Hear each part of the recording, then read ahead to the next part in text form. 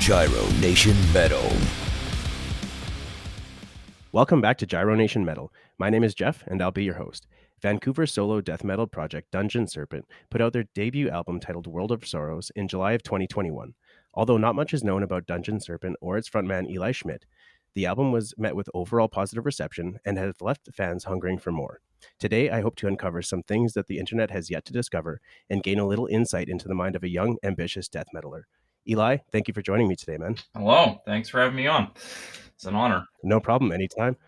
So I know we were chatting a little bit before the recording here, but just for anybody listening, where did the nickname Arawn come from? It came from the series of books, The Prydain Chronicles, which I read growing up. From there it comes from Welsh folklore and Welsh mythology, but I've never read any Welsh mythology, so it mostly just comes from the Black Cauldron and Prydain Chronicles. And is this something that you use on stage as like a character or persona? Well, we haven't really played live yet, so I guess time will be the judge of that. I don't know how theatrical we're going to manage to get live. I guess we're mostly just focusing on being able to play live at this point. But yeah, fair enough. And this whole project started as a solo thing, so how is that going to translate into live performance? I think it's just been translating pretty nicely. I got the lineup together fairly easily. The rhythm guitarist is a friend of mine. The drummer has technically actually been in the band since 2020. We had a few rehearsals in the summer of that year, but then by the time I was recording and had finished writing everything, we were just both working and really busy. And the restrictions for COVID and stuff were pretty high at that point. So it just ended up being a drum machine thing. I still wrote all the music then, and I still do. And then the bassist is from my old band, which is still technically active, Revelation. And I asked him to join, and he said, yeah. So the live lineup got together pretty fast, and we've been rehearsing over 2022 and this year. Mm-hmm. It's been going pretty well. So then you guys are obviously planning shows and maybe a tour.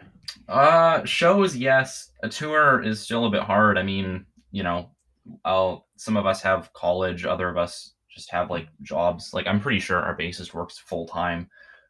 So, I mean, I'd like to do a tour, but it's, just a bit tough economically. So it's a hope, but not quite yet.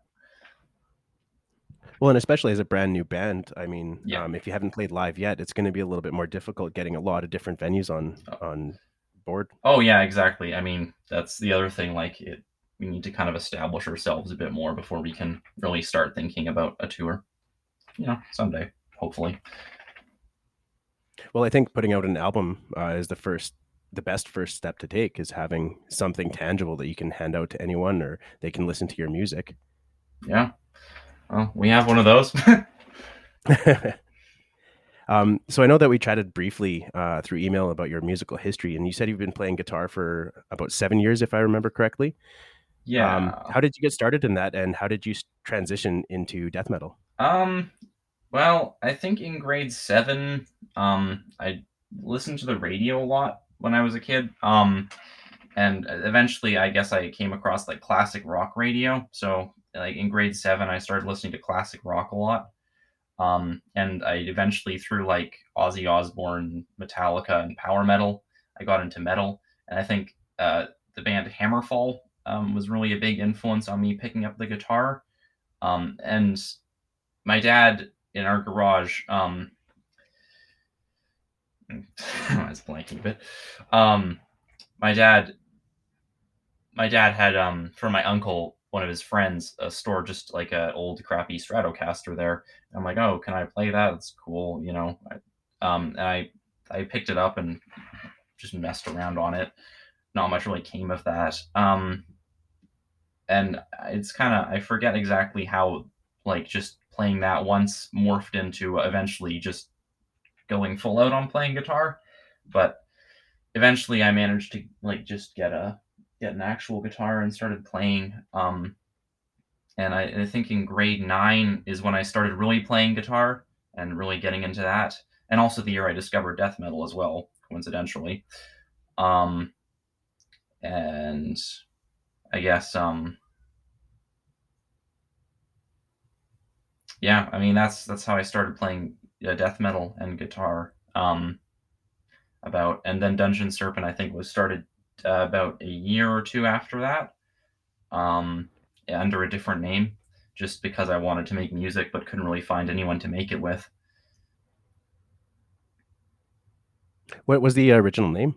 The original name was Necrotizing Facetus. I thought it sounded cool and it wasn't taken, so I named it that, but I kind of didn't like that name very much, so I switched it out for various others until I landed on Dungeon Serpent. And how did you choose Dungeon Serpent? I just took two words I liked and put them together, pretty much. Fair enough. Like I like reptiles a lot. Yep. It's just a like of mine, a love of mine, and well, obviously through the interest in fantasy, Dungeons and Dragons, the dungeon came from that, and I just that arrangement of those two words, because both of those two words were taken as band names, so I just decided to put them together. And yeah, and you created something completely new. As far as reptiles go, do you have any? Oh no, I don't have any pets. I don't think I'd be very good with pets. My sister is a cat. That's the closest I have to having a reptile, which is pretty far. Fair enough. So back into metal, I know you mentioned like Hammerfall and Metallica. Who are some of the first death metal bands that you got into? Oh man. Well, the story of how I got into death metal is I was in some sort of engineering elective in high school. I forget which one, but there was like I think just there's like a assistant or like a substitute janitor there, and he was wearing an Obituary Slowly Rot shirt, and I thought it was Sodom, so I'm like, oh, is that a Sodom shirt? And he said, no, it's Obituary Slowly Rot, it's old school death metal. And like I listened to Obituary, and I think the song Cause of Death really stuck with me because of that intro solo. And like him calling it old school death metal also stuck with me. So I looked that up and I found like just a playlist of old school death metal songs on YouTube, and kind of just started listening to that a whole lot, and got into various bands. Like a few like ones that I listened to a lot when I got into it is like Wombbath, Crematory, Sadistic Intent. Those are the first ones that come to mind. I think Time Ghoul too, but I might have found that on a Reddit thread relating to something else. With your music, are you trying to stay within that similar vein, like of the old school death metal sound, or are you trying to branch out and kind of modernize it a little bit?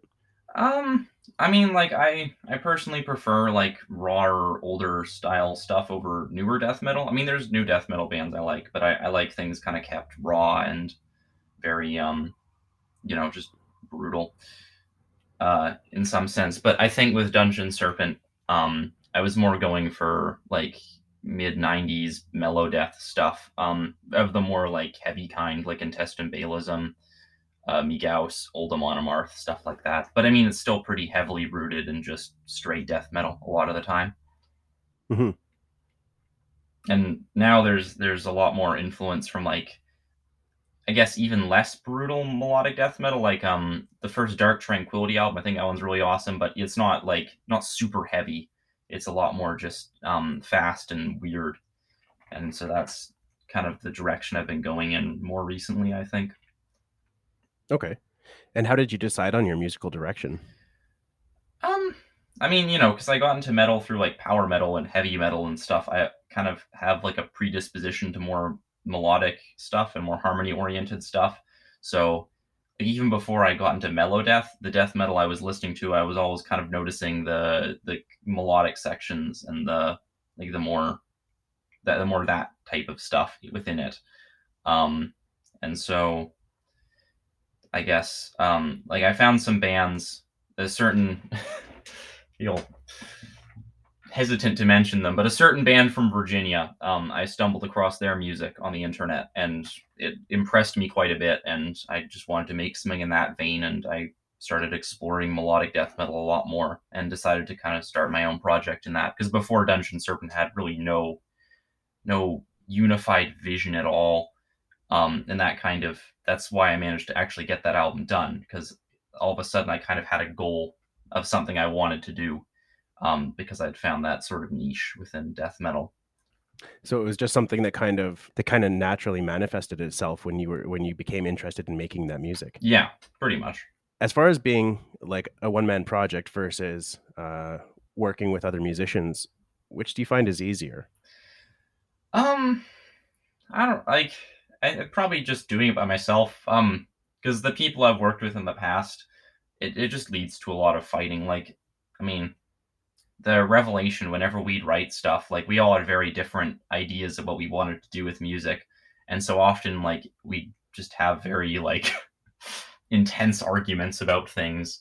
Whereas with this, I can kind of focus on what I want to do and fulfill that kind of vision without having to like fight with other people so often. But I mean, it is fun just writing music with other people as well. But certainly, I find it easier just to do it by myself because I have a pretty specific like idea of how things should be done. Mm-hmm. Yeah, there's definitely a contrast between doing everything yourself, writing the songs, and being in charge of things versus, I mean, that gives you more creative freedom. But then the contrast is working with two or three, four other guys that or girls that have differing opinions, have different visions for what the project should be.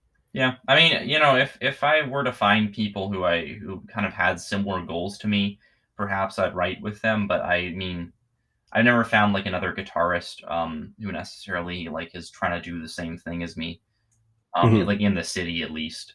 Maybe I could find someone online, but I prefer doing things in person if I'm going to do things with other people because it's just a lot easier to organize things that way.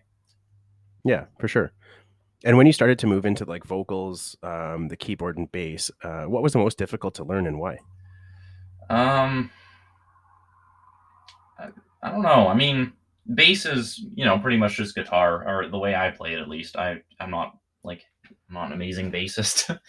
um, I think vocals was kind of hard. Like I'd messed around with it in the past, like every once and so often I try to do vocals. But I think the really hard part for doing vocals was just writing lyrics and getting those to a point where I liked them. It's a miracle I did because I generally hate my lyrics a lot, but I'm pretty happy with the ones I got on that album. And then getting, you know, I mean, for vocals I just shout pretty much and pitch it like roughly.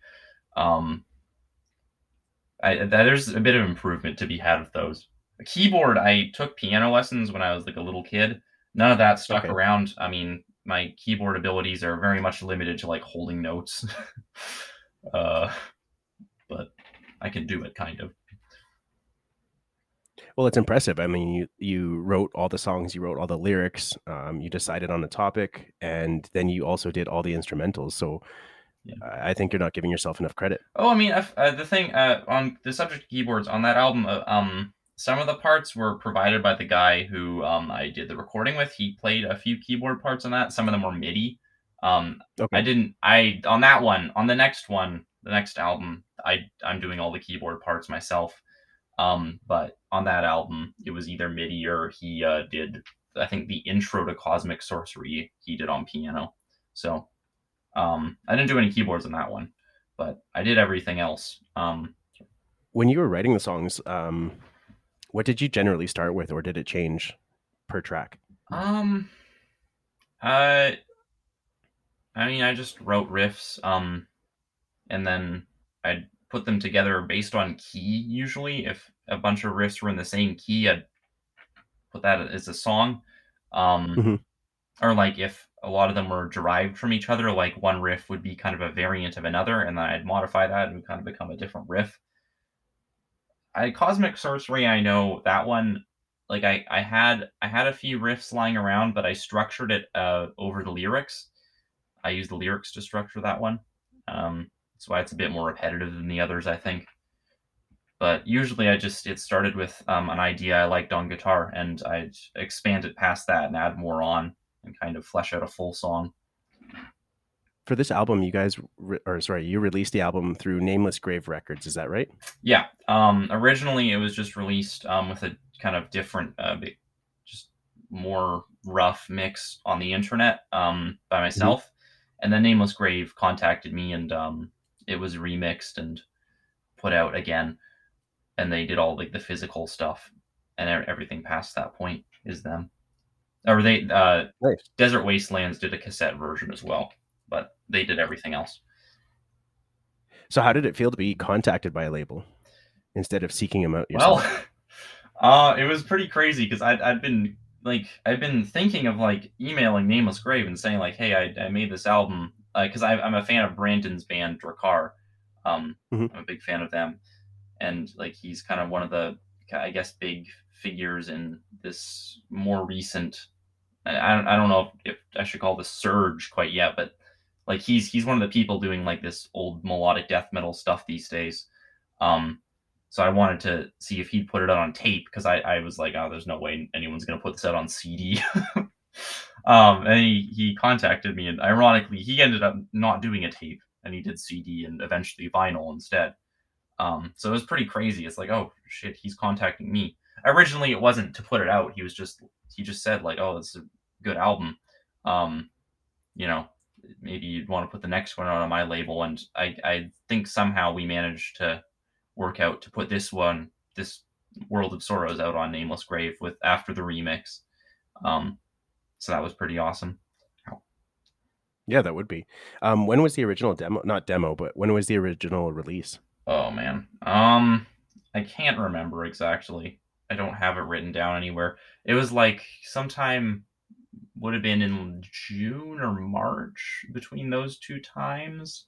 Because it was like I'd been wanting to put it out in April, but the recording just took so long, and the original mix, like we didn't really have a process for that one, so the original mix took quite a while. The remixing part of it didn't actually take more than a couple months. Oh yeah, no, Andrew got it done surprisingly fast. I mean, considering how much it, like, I guess just how much more consistent and like the guy who originally produced it was more like the guy I recorded it with was like an EDM guy, so like I guess he wasn't like in the mindset for me like producing a metal album, whereas Andrew obviously produces only metal albums as far as I know. So he did an amazing job for how short he managed to do that in. I think that's incredible. Yeah, it was pretty insane. And like even like the test mix he did sounded amazing. I still have that somewhere on my computer, probably. Just the first draft he did was like already something I would be fine putting out. So as we discussed earlier, before the show here, you're pretty young at just 19 years old and spearheading your own project. You've already got one album out and you're on a label. So my question here is, have you had to deal with any closed-mindedness? And what I mean is people looking down on you or doubting you because of your age? Not a whole lot. I mean, most people, I don't like, I don't talk to many people, so maybe if I talked to more people, I would have those problems. And most people also just don't know I'm 19 until like I tell them. So I don't have it much. Sometimes I feel like people are a bit condescending and seem to think that I don't know as much as I do. But I mean, maybe I'm just 19, but I spend a lot of my time on the internet, just like looking for demos and like listening to a whole bunch of obscure bands. Like I know a lot more about the scene than some people give me credit for, but that's not, I guess, directly related to Dungeon Serpent. No, but I mean, people think that in order to have a little bit of clout in the scene that you have to have a lot of time. However, if you're investing a lot more time, and even if you're younger, you can kind of match or surpass that level of knowledge. Oh yeah, and certainly. Experience. I mean, if you spend all your time doing something, you're going to know a lot about it. And I spend all my time doing this, so I know a lot about it. Well, that's how musicians become great. It's something that I have never gone down. So if I picked up a guitar, I would be absolute shit. Well, I mean, so was I when I picked up a guitar. And so somebody who is relatively new to the scene as far as having their own band, you must have a fresh perspective on the death metal and where things are going. So, what are some of the benefits you think of maybe having that perspective? I don't know. I mean, I guess like my feelings on the death metal scene, especially when I was recording Dungeon Serpent, were kind of like I mean, I thought everyone would like totally fucking hate this album when I was recording it. I'm like, there's no way anyone's gonna like this because I was writing this back in 2020 when the whole caveman thing was kind of like really peaking hard. And like I just thought there's no way anyone in death metal is gonna like something like this melodic. When everyone's kind of trying to like out brutal the other person. Um, so I don't know. I mean, generally, I don't know how like fresh my perspective really is. I mean, my perspective is mostly just that I want to make something I like. Um, and I mean, you know, I I don't have like a whole lot of. I mean, there's the bands I like and the things I like and the things I don't particularly like, but I think it's mostly just like a subjective personal opinion. I don't know how much it's informed by my age or anything. Hmm. And like the music is just whatever I think certainly something like Dungeon Serpent. I don't think it could exist without the internet. So that I guess in some level owes to my age. Now, do you think that wouldn't or may not exist because the internet helps with like exposure and research, or what do you mean? Well, I mean, like I probably wouldn't know like quite as many bands and like have quite as many things to influence me if I didn't have the internet. Like if I didn't have the internet, there's so much stuff I would never have been exposed to. Like, um, like the death metal bands I listed earlier as some of the first I got into. Had I gotten to death metal in the '90s, I probably wouldn't have known about those bands because you know, those aren't hugely popular bands, or especially back then they weren't. Now they're a bit, more well known through the internet. But I wouldn't have been finding Time Ghoul if I'd been getting into death metal back in 1990 because that was a pretty obscure band then. Yeah, and not only that, but death metal was still in its relative infancy. Relative. I Actually, I mean, think it was. you know, it had existed for 5 or 6 years at that point, but like the '90s was the point where it really like became very separated from thrash. Jumping back to your album, something that I found really interesting was your album art. So, the album cover was originally a painting done by Cole Thomas, which included the course of the course of Empire series, and the original paintings were made from 1834 to 1836. So, for any listeners who are unfamiliar with the paintings, there are a total of 5 paintings that were made depicting the growth and fall of an imaginary city from a similar point of view. They're all quite detailed and cover a wide range of colors and tones and time periods. So, what made you choose the painting Desolation specifically, and how does it relate to your music? Well, the fact that the painting Desolation exists and like it fit the idea I had for cover art so closely is a miracle, because I guess like I had this vision for an album cover for that where it was like a river with a sunset at the end and some kind of like desolated structures, and I mean that's what that painting is. And like it was kind of a combination of the cover to like a big inspiration on what I wanted the cover to be was the River of Cortisone by Sacramentary Abolishment. I really liked that one. It's like I like the river on the cover. It's really ominous looking. And then also just some random picture of a sunset I took, and those like the picture of the sunset was going to be the original album cover. Um, but I changed it because I thought like the painting really just reflected it a lot more. How Mhm. it ties into the themes of the album. Um, I hadn't actually written lyrics at the point where I chose that cover. Maybe I'd written a bit of lyrics, or like different lyrics, because I think Necroscope had lyrics for a long time, but I changed them a whole lot. But I think the choice of the cover mostly reflected the song Decay. Um, because I think I had lyrics written for that one at that point. Um, but I guess I just the song Decay is about like a post-apocalypse sort of. I mean, it's a fairly detailed song lyrically, but well, kind of. But I liked the idea of like a world without humanity, and kind of all the achievements and things people have made within our like relatively short lifetime as a species, just kind of existing as like elements of the landscape after we're gone. And that was sort of the idea. I liked that kind of feeling a lot. Yeah, the painting definitely. You basically just described the painting like 100%. And Yeah. I like how the painting itself on the album cover, it draws your focus to the logo as well. It took me a little while to figure out what the fuck it was, but it was, yeah, I loved the whole thing. Yeah, no, It's really cool. I mean, again, it's insane that painting exists so close to what I wanted the cover art to be. Mm-hmm. It's very wild to me. I mean, the themes of the album overall were more like, I don't know, a bit more depressive, but I think the painting reflects that pretty well too, because it's kind of a sad painting. I agree. Yeah.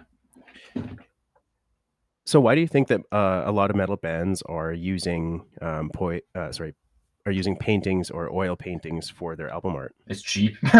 that's a pretty. I mean, like, okay, that's a joking. Like, it's a true answer, but I mean, those old classical paintings, like metal's a very dramatic form of art. And a lot of those paintings people use are from the Romantic period, which was the point of the Romantic period, was they were trying to be dramatic and like just really have these strong emotions, and calling back to like old European mythology. And those are all things metal is based on as well. You know, metal, there's a lot of European mythology in it. You know, I'd say European, kind of sounds bad saying that. But like, you know, like that sort of thing has been influential to metal. Like a lot of paintings depict Greek and Norse gods, which obviously those are two of the more reflected pantheons within metal lyrics.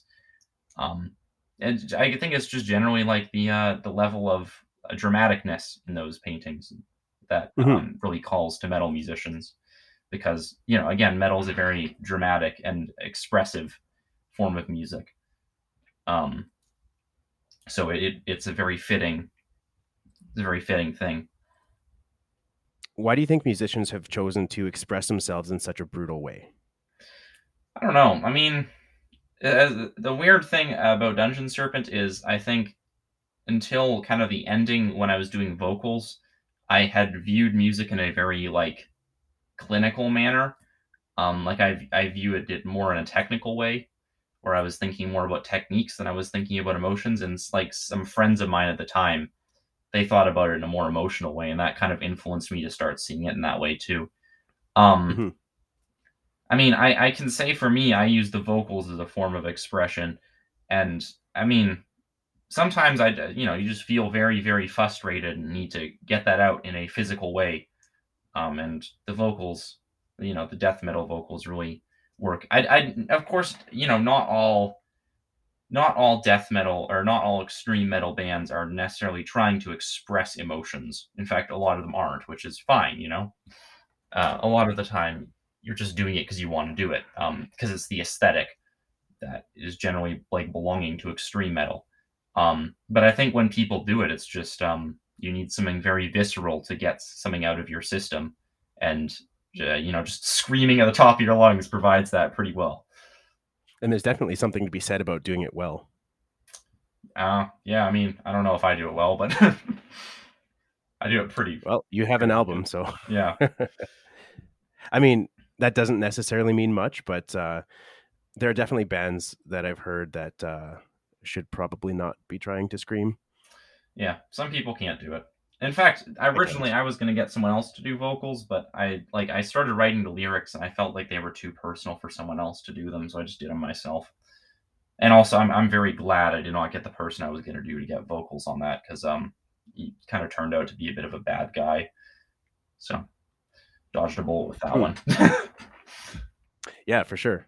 So you mentioned that the lyrics might have been too personal for somebody else. So does that mean that you bring in some personal experience to your lyrics? Yeah, to a few songs, it's pretty evenly divided between two songs kind of being about more detached things, and then two songs being about more personal things. Like Necroscope and Immortal Incubation are the personal ones, and Decay and Cosmic Sorcery are the ones that were more just based in fantasy.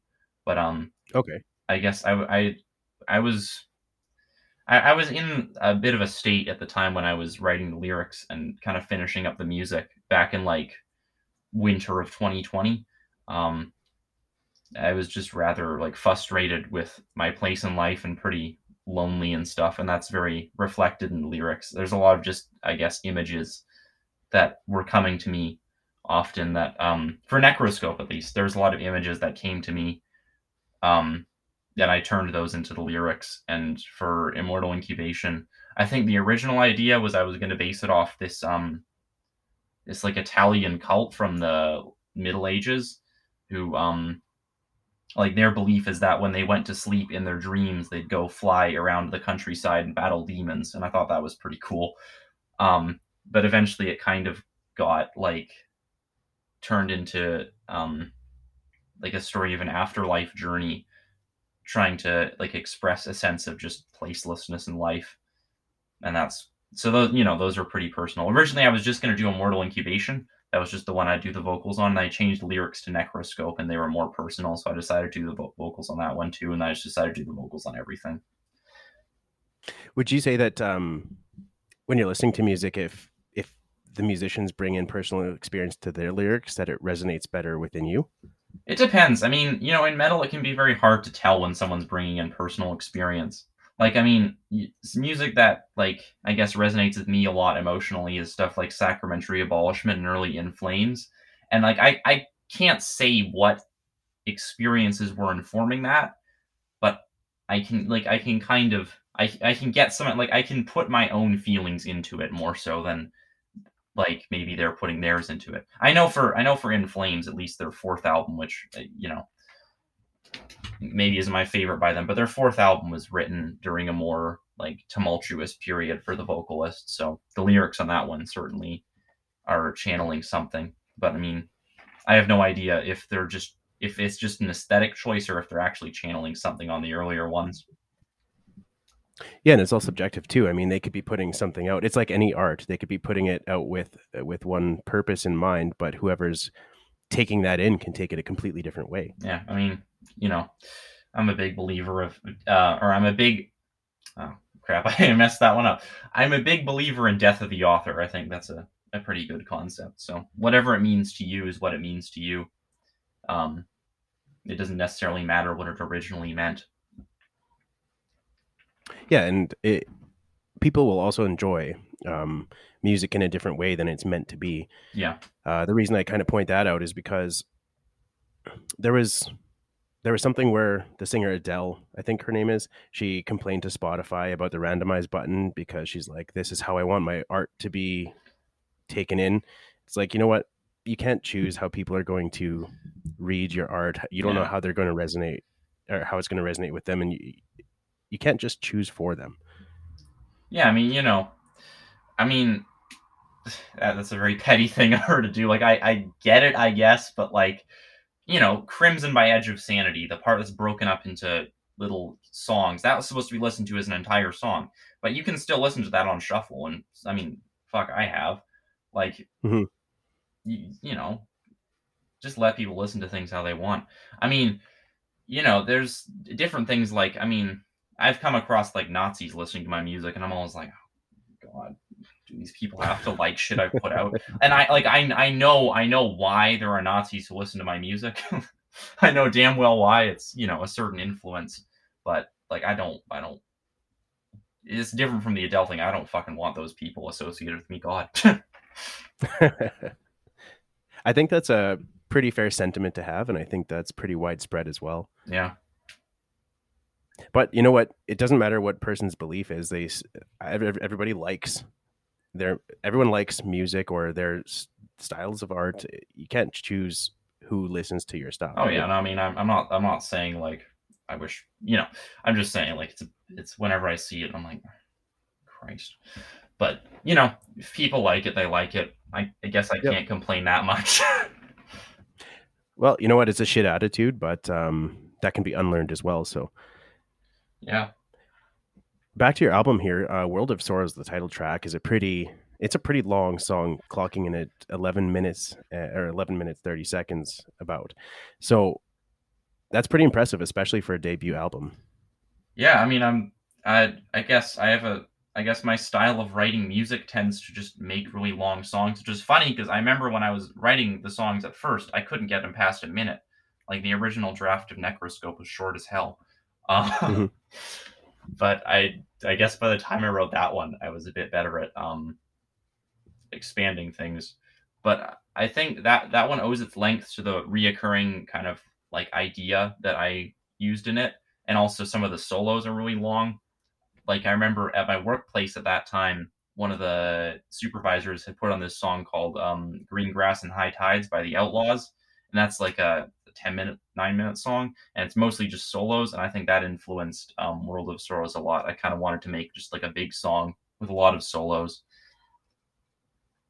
Um, and I was surprised. I thought it was going to come out to 8 minutes, so I was like, "Oh, this is 10 minutes." Shit, that's cool. Nothing wrong with that. Yeah. Are you planning on having long instrumental songs on subsequent releases? The next album has an 11-minute song, but it has vocals. I don't know. I mean, I want to do like a 20-minute song someday, but that's going to be a challenge to write and a challenge to learn for the other members who do stuff in studio now too. Are you planning on bringing the members on permanently, or are you just going to keep releasing solo and then playing with the other musicians? On the next releases, the drummer and the bassist from the live lineup are present because I just real drums sound a lot better than programmed ones. And like it makes it a whole lot more chaotic and like you can feel it a bit more that way. And I'm tired of writing bass lines. It's like another thing to write. And I remember for World of Sorrows, I didn't write them in advance. I pretty much wrote them the night before and then like went in and recorded them. So it was a wild ride there. I must say, well played. Well, there was a bit of overdubbing that went on in the recording process of that album, because like I didn't rehearse anything enough. Like I pretty much went in to record after like right after I'd finished World of Sorrows, almost the title track. Like I remember my dad got COVID, so I was living in the basement for like a week, and I just there's this guy had recorded the bonus track on that album is like a song I just recorded this guy in the neighborhood who had a studio, and I'd wanted to record some of my old like death grind material back in early 2020. So I'd recorded that song, and then I'm like, oh, I was trying to record it at home, and the home recording sounded pretty bad. So I decided I'd record with him, and so I went in to record, but I didn't really know how to practice like two guitar parts and stuff back then. So there was like a lot of just like retaking it over and over again and stitching together the best parts from all the takes. Which, I mean, you know, it was the first time in studio. I didn't know what I was doing. Now, if you're going to release more music here, do you think you have a better handle on kind of how to navigate the studio and yeah. the album release itself? Oh yeah. No, it's definitely going to be a lot better next time. I mean, we're going in to record a demo hopefully this spring. And you know, like I've figured out how to practice both guitar parts at this point. Which was a fairly obvious answer of just kind of running through them both just recording both guitar parts at home, just to get them down. So, I mean, you know, I this time it's going to be a lot less of a like piecemeal process. I'm just going to play them through. So Dungeon Serpent has been put into the melodic death metal category, sorry. And it kind of got me thinking, like there's a lot more to mellow death than I originally thought. Like you mentioned kind of like In Flames and Dark Tranquillity and a few other bands here. There can be a specific sound that they have, but Dungeon Serpent, my original exposure to it was quite harsh and at first sounded like straight death metal. But anyways, my question here is, what do you think of that mellow death label? And Do you think it's accurate for your style of music? Yeah, I mean, I set out to create a melodeath project, so it's pretty accurate. I mean, I'm flattered when people think it's straight death metal, because that was kind of the idea. Like, the whole, I guess, philosophy behind it was the idea that, like, it's very objectively melodic music. Like, I'm following scales very closely. There's very few chromatic parts. So, it's pretty consonant, which is kind of the definition of melodic. But, like, What? Sorry to interrupt, but what's chromatic? oh man, chromaticism's it's not following a scale. Okay. Whereas Dungeon Serpent, most of the riffs, except for a few, are following a specific kind of scale pattern. That's like, I guess I've had arguments with friends about what exactly melodic entails, but that's kind of my personal definition. Okay. To me, but like, the idea was to get something that's very melodic, but just play it so brutal and fast that, like, it just comes across as not melodic or to people. And it seems like I've accomplished that, which is great. But I think Melodeath's a fitting label. That's what I was listening to mostly when I recorded and wrote this. I was like, a lot of Melodeath. I mean, I'm looking at my CD collection here, and like, it's almost all Melodeath. So obviously I'm pretty invested in the style personally. Mm-hmm. So you would obviously say that like your dissonant or your chaotic approach to Melodeath was 100% intentional. Yeah, I mean, the idea was to make like really brutal Melodeath, pretty much. Like, just especially because I was kind of surrounded with that caveman thing at the time, and like, the philosophy behind that is like that complexity and melody and brutality are like not compatible at all. And so the idea is like, well, no, they are. I mean, you can make something that's incredibly melodic, but also like really, really, really heavy. So for subsequent releases, what are some things that you're looking back on and that you can improve upon? I want to get the songwriting a bit better. I felt like on the first one it was very linear, and I kind of want to have more elements that come back around. Not necessarily like verse chorus stuff so much, but I want to have it be like, maybe there'll be a riff earlier in the song, and that'll come back in a different form later in the song. And like, if you're paying attention, you'll notice like, oh, that's that riff from earlier, but kind of changed a bit. And just kind of have things like, have the song be less of like a straight line and more of like a referential thing. Have more just stuff that is kind of clever in the arrangement. I mean, other things to improve on. There's things that'll be different on the next one. Like, I think it's maybe. I mean, it's still really, really brutal and stuff. I don't think I'm ever gonna drop that necessarily, but it's a bit proggier at times, I think. I think Interesting. there's going to be a bit more like active dissonance on some of the later ones, like just really nasty, evil sounding guitar parts thrown in there. But mostly just, it's a bit proggier and more like well arranged. And what would you say some aspects of your music that you would like to stay consistent? I don't know, just the brutality and the melody, pretty much. I think if I write anything, it'll be recognizable as Dungeon Serpent. you know, from what people, I don't know what people necessarily identify the first one through. Yeah, there's only one album, so I don't know if like a true Dungeon Serpent sound has been quite established totally yet, but it'll be recognizable on the second one.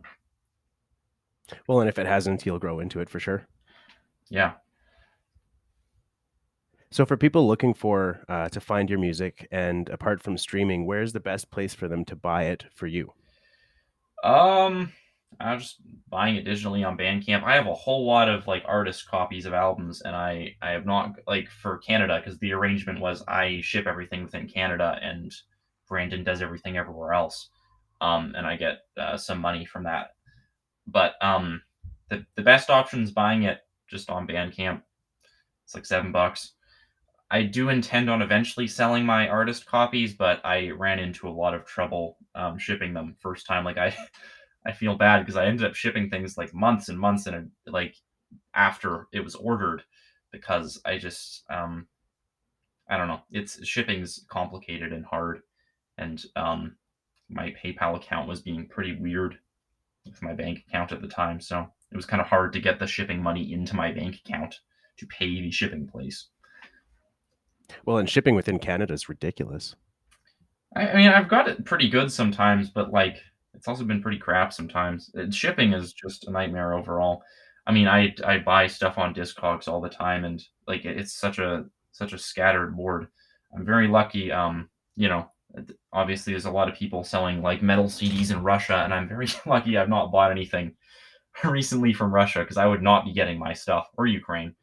I think I got something from Ukraine last year, but thank God I didn't get anything this year because that would be like bombed or something at this point.